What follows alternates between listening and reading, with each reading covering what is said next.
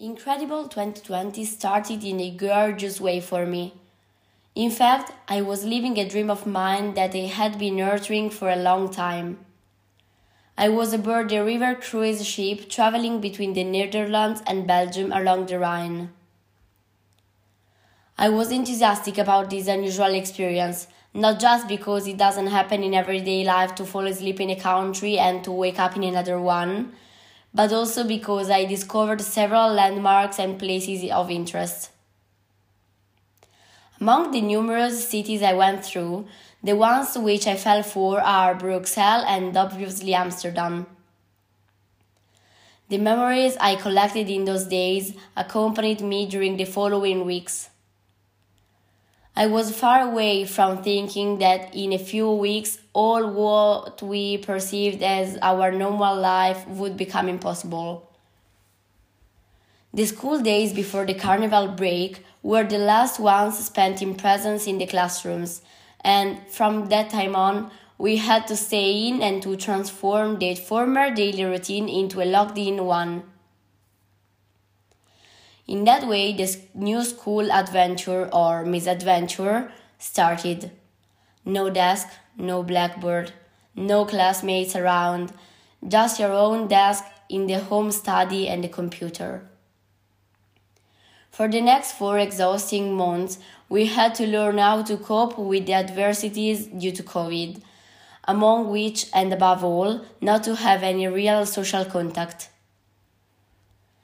I was nevertheless really lucky because I could keep on having my vaulting training, thanks to an official statement by the Equestrian Sport Federation allowing this.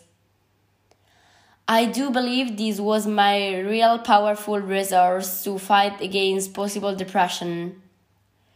In any case, the result of the unpleasant lockdown was that when finally people could go back to their almost usual life, everyone felt free and still able to hope in the future.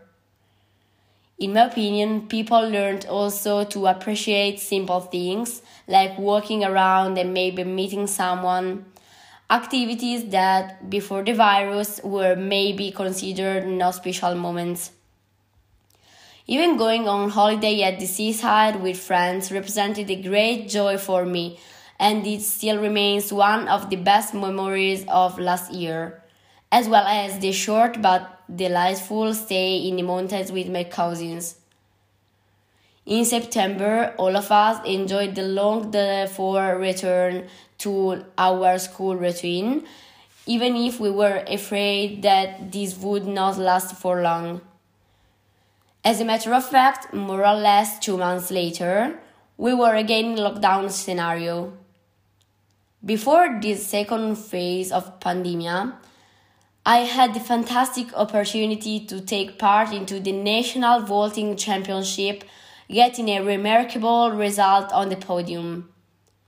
This is for sure one of the most significant achievements for me.